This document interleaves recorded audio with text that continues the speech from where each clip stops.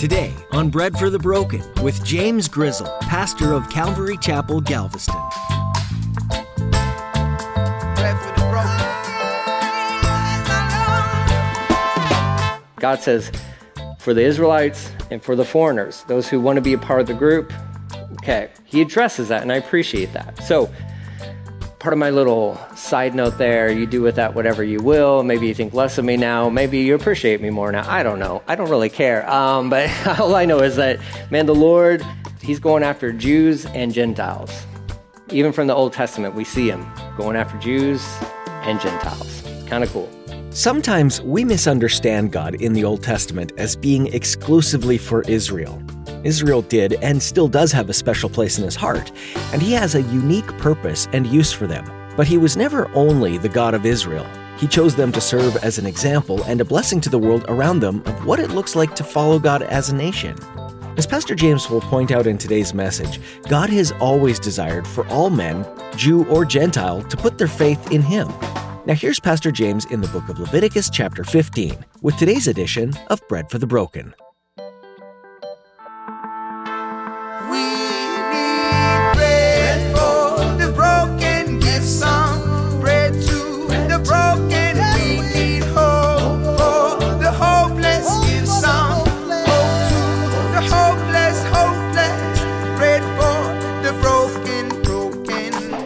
He will put on the holy linen garments and purify the most holy place, the tabernacle, the altar, the priest, the entire congregation.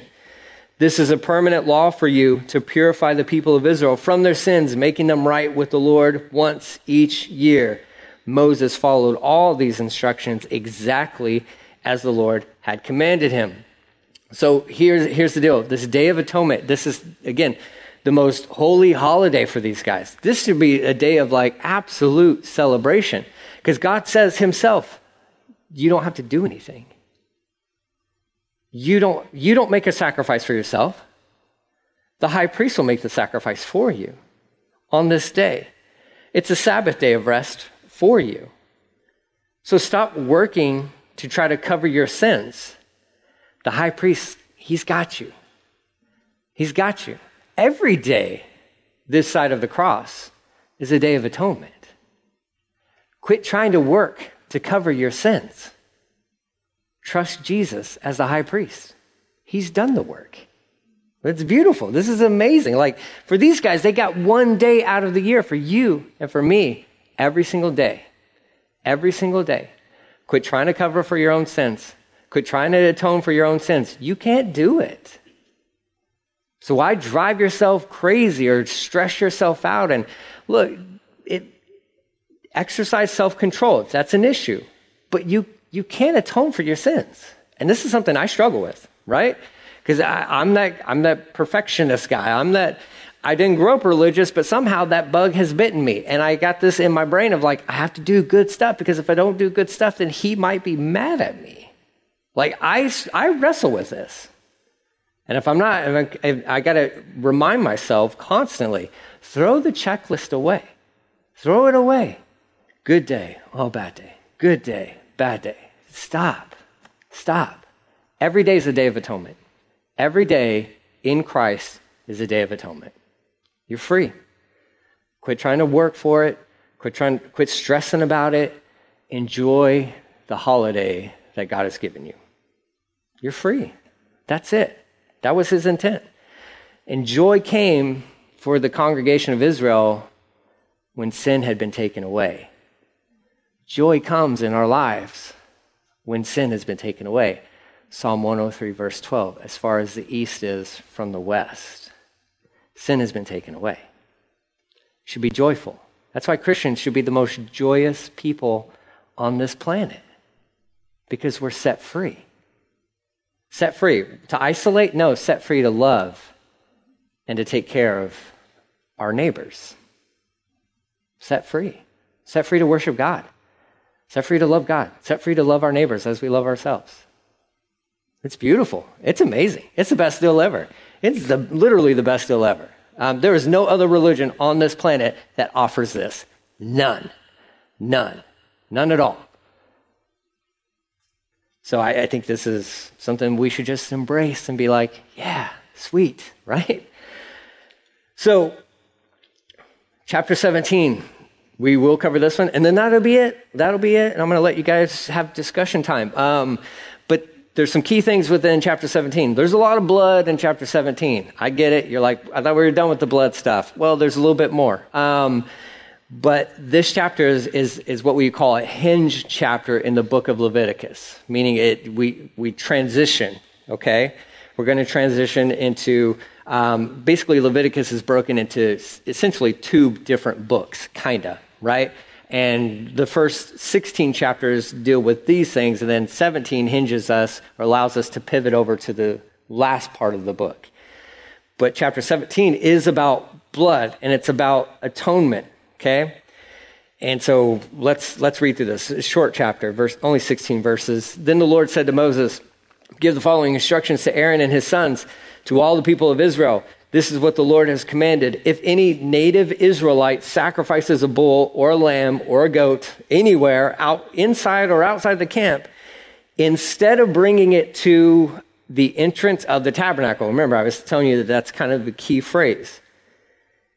To present it, at the entrance of the tabernacle, to present it as an offering to the Lord, that person will be as guilty as a murderer. Well, that's kind of harsh. Such a person has shed blood and will be cut off from the community. Well, why? Why can't I just sacrifice wherever I want to sacrifice? Well, let me remind you. This thing is God's thing, not your thing. He establishes the parameters. God will be worshiped how he wants to be worshiped. And he defines that. And we're like, well, that seems like he's a dictator. No, he's a loving heavenly Father who knows what's best for us and knows our tendencies. Because if people get this idea of like, well, I could just sacrifice this thing wherever I want, then they stop coming to the tabernacle. Then they stop showing up. Then they isolate themselves. And they're no longer a part of the community because they can do it on their own. Sound familiar? Sound like anything we're going through? I'm not saying there's anything wrong with like satellite churches. But if you don't have to watch church from home, go to church. Go to church. If you don't have to. If you have to, you have to. Praise God, technology. It's an amazing thing. There's some people watching because they can't be here, and that's fine. But if you can be in fellowship, and remember, Hebrews is like the parallel for Leviticus. Hebrews tells us, don't forsake the gathering together, especially as you see the day drawing near. And what if this was allowed where people could just start offering sacrifices whenever, wherever, then they start to define what the sacrifice is because that's how the human heart is. God says, no, I only want these sacrifices. Well, I'm going to do it on my time, how I want to, and with what I want to. Well, then you just made yourself God. God's like, no. You're going to bring a sacrifice. Bring it to the door of the tabernacle. There's accountability there. Because some guy may have like a ton of goats and he picks the scraggliest looking goat. It's like, well, this one doesn't really do anything for me, so I'll offer that one up to God. When God has said, no, I want your best. Well, I don't want to give you my best. Well, when you got to bring it to the tabernacle, the door of the tabernacle, where it gets inspected, there's accountability there. Because, see, our human hearts are wicked. They're wicked. And when we don't have accountability in our lives, we will just offer to God whatever we want to. And oftentimes he's like, I don't even want that. Keep it. So there's accountability stuff thrown into this. And God's like, that's not good, man. They'll be guilty of blood. They'll be like a murderer. So it's very serious. Verse 5, the purpose of this rule is to stop Israelites from sacrificing animals in the open fields. It will ensure that they bring their sacrifices to the priest at the entrance of the tabernacle so he can present them to the Lord as peace offerings. Then the priest will be able to splatter the blood against the Lord's altar at the entrance of the tabernacle. See, that wouldn't be available had you sacrificed it in your field. See, the blood, which covers the sin, doesn't get to do what it's intended to do if you sacrifice it on your own time. No, the priests, they need the blood to atone the sins, right? You can't just show up to church and be like, I already did it. Look at this blood all over me. Look, I already sacrificed. And the priest would be like, it doesn't count. We need the blood for the altar. That's how it works, because that's how God designed it. So we're kind of curbing the rebellious element of humanity here. The other side of that too is, and he'll hint on this in a second, but they just came out of Egypt. And they witnessed sacrifice, because back then, almost all of your communities or your nations were sacrificing things. And Egypt was no stranger to sacrificing things. And so the Jews, or the Hebrews at that time, the Israelites, would witness the Egyptians and how they would sacrifice animals to their many gods. And God is saying, no, you don't worship like that. That may have been how you worshiped in the world, but now you're my people, and I've set you free from the world. So now you worship how I want you to worship. I don't want you worshiping how the world worships. Okay, so again, just this accountability type thing that's built into this. So he goes on to say, verse 8, then the priest will be able to splatter the blood against the Lord's altar at the entrance of the tabernacle. He will burn the fat as a pleasing aroma to the Lord. The people must no longer be unfaithful to the Lord by offering sacrifices to the goat idols. Yours may say goat demons. I kind of like that translation better, because that sounds scarier. Goat idols, goat demons, demonic goats, kind of changes your whole viewpoint on that scapegoat thing. But scapegoat would never turn into a goat demon, I can tell you that. But that's the practices that they saw in Egypt. Okay, these are some of the things that they would see in Egypt. And the tendency for the people is, you can take people out of Egypt, but Egypt wasn't taken out of all the people. You can take people out of the world, but sometimes the world hasn't been taken out of you, so to speak, right? Like, just be done. If you used to live this way in the world, and now you're in Christ, be done with the way you used to live in the world. Be done with it, okay? Quit sacrificing to those demonic goats, right? We'll say it like that. Maybe you'll remember that better. Like, quit sacrificing to the demon goat, okay? Be done. Be done with that guy. Stay away from that guy. That's crazy. Verse 8, give them this command as well. If any native Israelite or foreigner living among you, I kind of like that, Israelite, and then they had foreigners that weren't Israelites living with them, and they got to worship with them. They had their own kind of rules to a certain extent, but the Lord's like making these, allowances for people. If you wanted to be an Israelite, well then, sweet, you could be an Israelite, but it means that you have to do these things. That's called order. I don't know if our nation knows what that is these days, but there's an order to assimilating people into your country. And guess what? Every country has an order. They all do. So I don't know where you stand on these open border issues, but every country, if you want to be a citizen, you have to go through a process.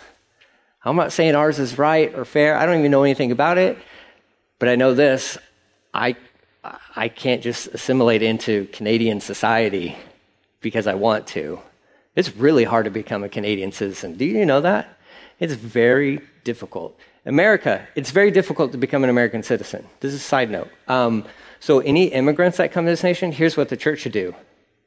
Take care of the immigrants, right? That's a great mission field. I'm not saying everybody comes in, and I don't want to get political or anything like that, but I do know this. I had somebody tell me this many years ago. He says, when it comes to immigration, the church should be on the front lines of immigration, meaning they should be there for those people, sharing the gospel with those people, helping those people out, right? And so I don't know, you may be like, I don't want those people here. Okay, whatever. Or you might like, no, they should just come and no strings attached. There's no wisdom with that. None at all. Like none at all. But I think the church should be a light, should be salt. And I don't, when it comes to, because we see this all throughout the scriptures. And I know some people take these verses and they go really crazy with them. I'm trying to keep everything balanced. But I see the nation of Israel, and they had outsiders that they welcomed in as themselves. Now, those outsiders had to follow specific rules. That's how it is.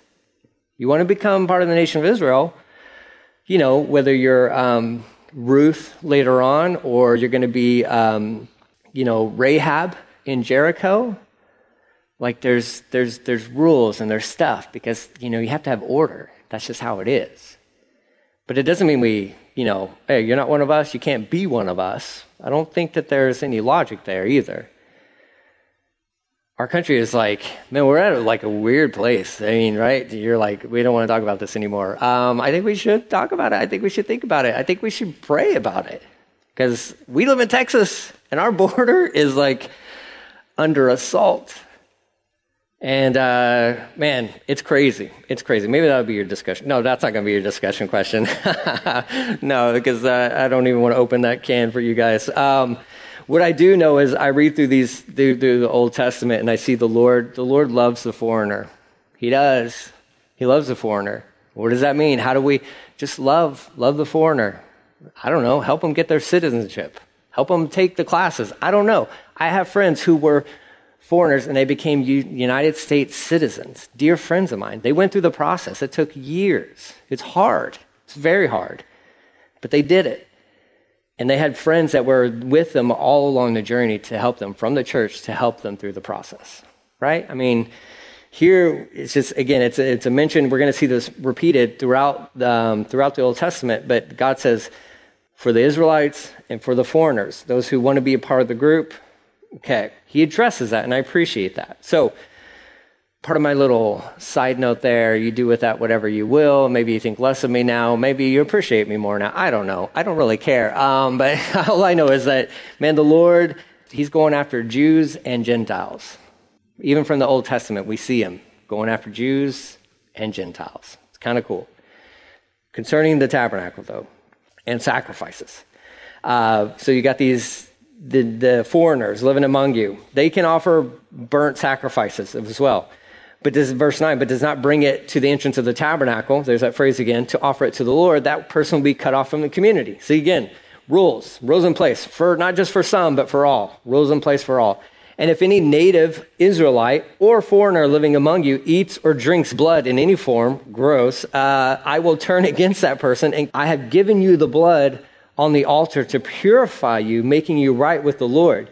It is the blood given in exchange for a life that makes purification possible. Verse 11 is a key verse in all of your Bible because it's blood that brings atonement. There is no other way. Don't eat the blood. Don't drink the blood. The blood is meant to cover you, right? That's what it says right there. Atonement is only possible through blood. There is no other way to heaven other than through Jesus. None. All roads do not lead to heaven. They don't. Jesus is the way, the truth, and the life. Why? Because he laid down his life and he poured out his blood for us. Blood is essential. Verse 12, that is why I've said to the people of Israel, you must never eat or drink blood. Neither you or the foreigners living among you, right? So some of these guys may be coming from other nations where they would drink blood or they would eat the blood. And because they would do that thinking they could take on the power or the abilities of the animal of the blood they were drinking, right? So if they're like, I want to be strong. So they drink the blood of an ox so that it would make them stronger. This is things that they would believe. And God's like, don't do that, right? Don't do that. Again, whatever was a part of your custom in the past is done. It's done. The blood is meant to cover your sins. Verse 13, if any native Israelite or foreigner living among you goes hunting or kills an animal or a bird that is approved for eating, remember we went through that list, he must drain its blood and cover it with the earth. The life of the very creature is in its blood. That is why I've said to the people of Israel, you must never eat or drink blood, for the life of any creature is in its blood. So whoever consumes blood will be cut off from the community. Okay? Again, hopefully we're getting it, but these guys would get it. And if any native-born Israelites or foreigners eat the meat of any animal that died naturally or was torn up by wild animals, they must wash their clothes, bathe themselves in water. They will remain ceremonially unclean until evening, but then they will be clean. But if they do not wash their clothes and bathe themselves, they will be punished for their sins. Like, okay, if you're going hunting, take a bath afterwards, right? Clean yourself up. And again, life is in blood. The life is in blood, right? Back in the day, doctors used to take blood out of people, thinking that would heal them, that would cure them. Now we're giving blood transfusions because we know life is in blood. It's in the blood, right? We're not hooking up leeches to anybody. I hope not anymore, right? Like trying to get the bad blood out. Well, where's the good blood going to come from, right? No, now we realize, these guys saw this too, like honor the blood. Just honor the blood. The blood was meant for the covering of your sins. Don't eat it. Don't drink it. Be respectful. Take the blood. Let it cover your sins. I mean, and Leviticus is a lot about that. I mean, it's simple things, but it's also God instructing his people of like, I rescued you. I rescued you. I did all the work. And I want to set you apart from the people, not just the people I rescued you from, but I'm sending you to a new place that is inhabited by people who they live the opposite of what he's instructing them. So just keep that in mind when you're reading through Leviticus. The people that were living in the land that the Israelites had, it was their land before they went to Egypt, are going back into inherit. A lot of those people are living the opposite way of what God is telling these people to live. So just remember that when you read through Leviticus and you're like, when God's telling these guys to, hey, if you're out on a hunting trip and all this stuff, hey, make sure you take a bath, wash your clothes. So what does that tell me about the people who are living in Israel prior to Israelites getting back their land? They didn't care about cleanliness. They didn't care about cleanliness. They had no regard for animal life or anything like that. Not that God is like PETA here or anything like that, but he's just saying like, listen, you should respect what I provided for you. And man, worship me like I want to be worshiped, like I've asked you to be worshiped. Well, why should we do it your way? You have a choice to do it the other way if you want, but there's a consequence for that. So wisdom would say, listen to the Lord. Now again, what I like about Leviticus is Leviticus is fulfilled by Jesus. By Jesus. So what that means for you and I is, man, I just want to wake up every day as best as I can and say, all right, Lord, what do you want me to do today? I thank you that my sins from yesterday are covered. And if I need to own any of those or repent of any of those, then Lord, I want to do that. My sins today will be covered. My sins tomorrow will be covered because of the blood. So I'm free. I'm free to serve, free to follow him. I'm free to be filled with joy. And I like that. The hopeless, pray for the broken. Pastor James Grizzle has been making his way through the book of Leviticus here on Bread for the Broken. Leviticus can be a tough book to get through, with all of its rules and regulations, and sometimes it can be hard to see why we should learn any of that at all today. But every book in the Old Testament points to the person of Jesus. Several of the chapters in Leviticus deal with people who have sinned unintentionally, and then later come to realize their sin. God lays out for them the steps to take in order to receive forgiveness. Now, the people of Israel brought sacrifices to the priests to pay for those sins, but we have a great high priest in Jesus who offered himself as a sacrifice. Leviticus 6:7 says, "And the priest shall make atonement for him before the Lord, and he shall be forgiven. How amazing is it that we have this great high priest who has atoned for all of our sins? The mission of Bread for the Broken is to help people find hope and new life in Jesus. If you'd like to join us in that mission, we have an opportunity for you to donate and to help us spread the word. Head on over to breadforthebroken.com to join us in the mission today. Once again, that's breadforthebroken.com. While you're there, you can explore all of the other messages and share them with your friends. And if you're in the Galveston, Texas area, we'd love to see you in a service at Calvary Galveston. We're here Sundays at 10 a.m. and Wednesdays at 7 p.m. But if you can't make it, we stream all of our services on Facebook. Well, we're out of time for today. We'll see you again next time here on Bread for the Broken. Let me paint the picture of humanity.